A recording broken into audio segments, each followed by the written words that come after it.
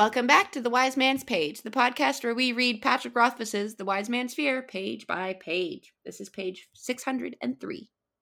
The Small Rise.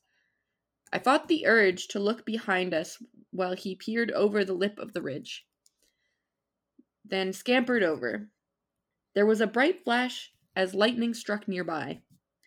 The thunder was like a fist in my chest. I startled. Tempe stood. "This is like of home," he said, smiling faintly. He made no attempt to keep the water from his face. Martin waved, and we stalked over the top of the ridge. Once we were out of sight of whoever was following us, I looked around quickly. "Keep following the tracks up to that twisted spruce, then circle back," I gestured. "Tempe hides there. Martin behind that fallen tree. I'll go behind that stone. Martin will make the first move. Use your judgment, but it would probably be best if you waited until they were past the broken stump. Try to leave one of them alive if possible, but we can't have them getting away or making too much noise." "What will you be doing?"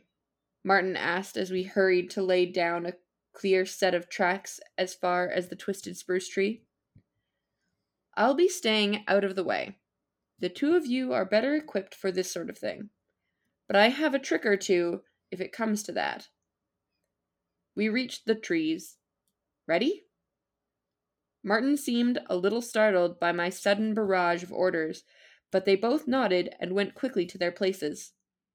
I circled around and settled behind a lumpish upcrop of stone. From my vantage, I could see our muddy footprints mingling with the trail we followed. Past that, I saw Tempe position himself behind the trunk of a thick burl oak. To his right, Martin nocked an arrow, drew the string back to his shoulder, and waited, motionless as a statue. I brought out the rag that held the pinch of ash and a slender piece of iron, holding them ready in my hand. My stomach churned as I thought about what we had been sent here to do. Hunt and kill men. True, they were outlaws and murderers, but men nonetheless. I deepened my breathing and tried to relax. The surface of the stone was chill and gritty against my cheek. I strained my ears, but couldn't hear anything over the steady drumming of the rain. I fought the urge to lean farther around the edge of the stone and broaden my field of vision. Lightning flashed again, and I was counting the seconds until the thunder, when I saw a pair of figures slink into view. I felt a sullen heat flare up in my chest. "Shoot them, Martin," I said loudly. Dayton whirled around and was facing me with his sword drawn by the time I stepped from my hiding place. Hespe was a little more restrained and stopped with her sword halfway out of its scabbard. And that's the page. I'm Nick. I'm Jordana. And Jeremy is in agonizing pain, being pecked to death by harpies and their fledglings, as we established on the previous episode. All right, here we are. Is that bit a bit too much, Jordana? I don't know. Ask Jeremy. I can't. He's being devoured by harpies over the course of many weeks. I don't know. Have you heard the bits that we do about you when you're not here? No. Okay, well, they're pretty rough, so I think we're fine. Okay, then. Well, then I'll crank it up a bit. I'll crank up the cruelty. So I'm pretty sure we buried you with the interns at one point. Yeah, but the interns have formed a sort of warm coating at the bottom of the pit. So it's really quite pleasant. It's like a down comforter. So are you telling me that our intern bone ossuary is actually just a giant hole in the ground? Oh, well, I mean, that would be that would diminish the architectural marvel and all of the labor that went into it by generations of interns to dig and sculpt it in such a beautiful way. It's really more of a sepulcher, It's sort of a cathedral almost, like an inverted cathedral. It's really a work of wonder, eighth wonder of the world, you might say. So no, I wouldn't call it a hole in the ground. Okay, just checking. All right, back to the page that we're on. Stuff happened. I think it's telling that Kvothe hasn't really grappled, or if he has, he hasn't grappled enough with the reality of the task that they've been set to do. Because only now is he really start to think about it, right? This is the first time, at least, that he brings it up as a narrator. My stomach churned as I thought about what we had been sent here to do, hunt and kill men. He's known that for weeks. Yeah, and it's funny, too, because, Tempe brought it up not that long ago, when Tempe came back to the fire and was like, I killed 2 guys and I need a minute. Yeah. I guess Kvothe was still kind of in theoretical mode, but now that they're about to, as far as Kvothe knows, get into a fight, and Kvothe's not Kvothe's first one. He's been in a fight before, and he has committed grievous wounds. He's committed grievous bodily harm against people. So it's not like he's a stranger to that. But it is, I don't know what it says exactly, that Kvothe hasn't really thought about that yet. Maybe he was just avoiding it. I have a really detailed view of what's going on visually in my brain. I have the movie playing in my head, and I'm not sure if that's because I've been in the woods when it's raining a lot, or I think I was reading this part of the book for the first time when we had an unrelated D&D session where I was tricked into thinking I had accidentally caused the death of our entire group. And I literally cried. Do you remember that? Our Graham made me cry. I was so upset that I had killed everyone. But I was reading this part of the book around the same time that occurred, and I had imagined the 2 things in the same place. So I have a really distinct view of what this place is. You've kind what of it looks been like, here how multiple it feels. times. Yes, I feel like I've been here before, and I will be here again. Hopefully not killing my entire D&D party. Well, the total party kill is a rite of passage, Jordana. I was sobbing, Nick! I was so upset that I had killed you all.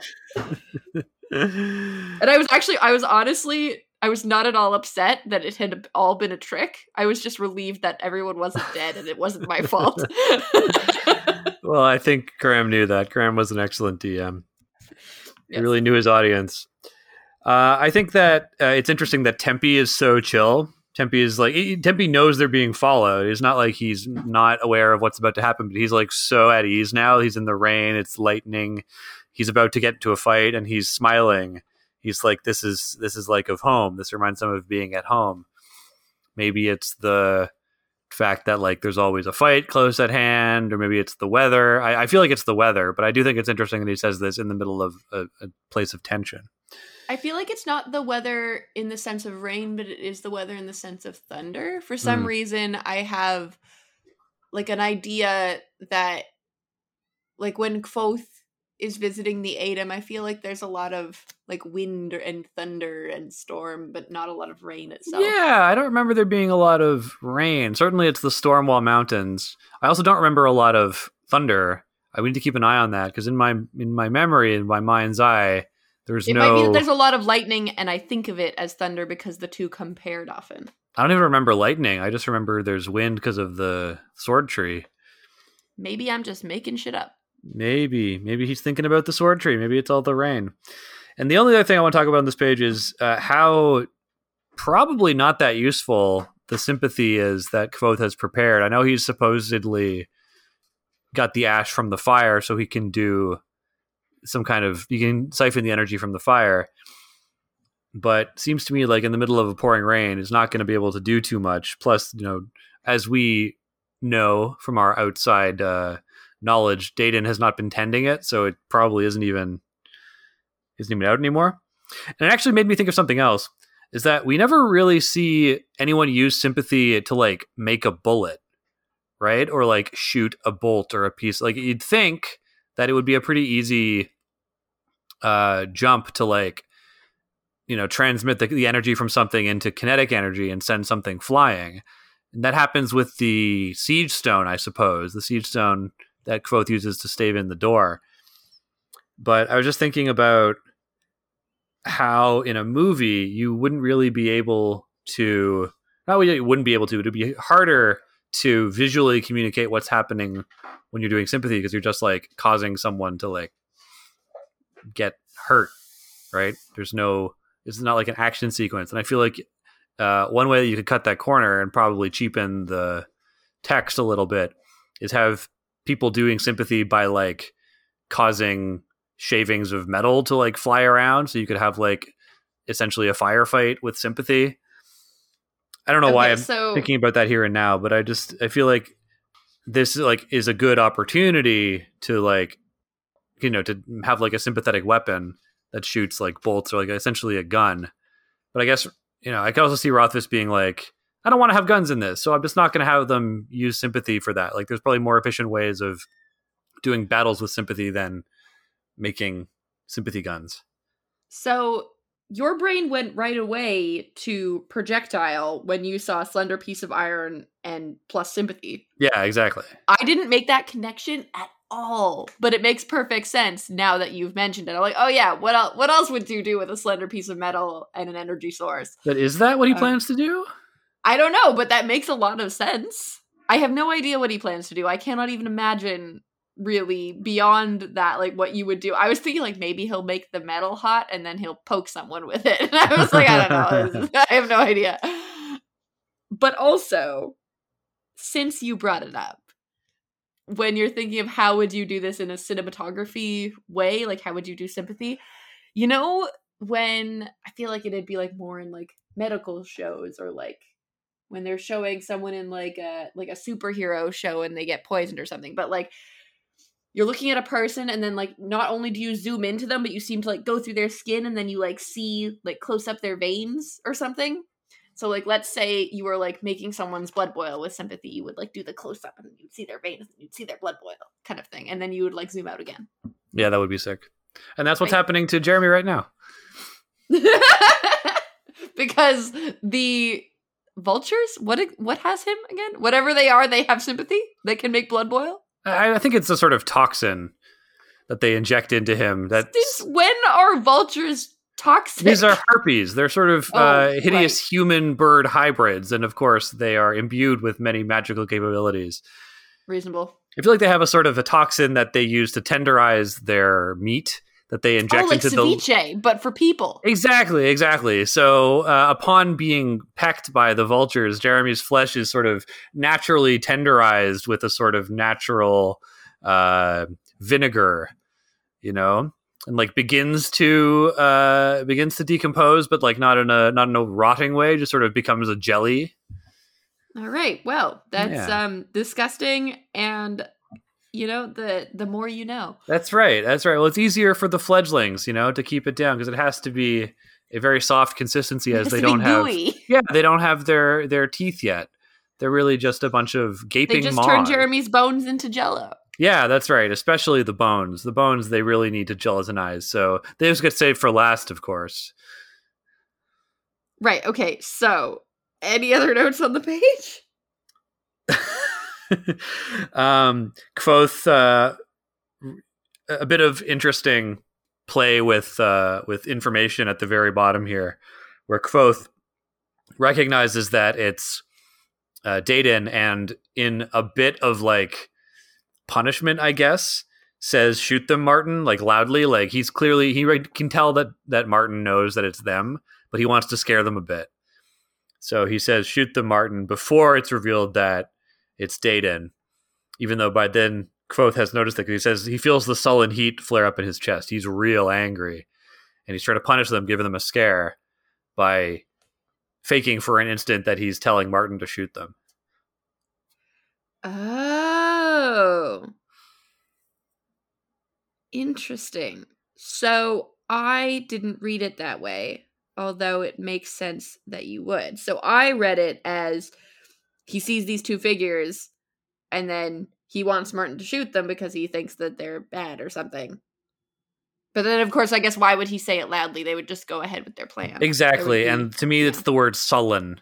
I understand, like, if a heat rises in his chest, that's like the adrenaline of fighting, but the sullen heat, sullen is like angry, sad, disappointed. So that's what the sullen heat is.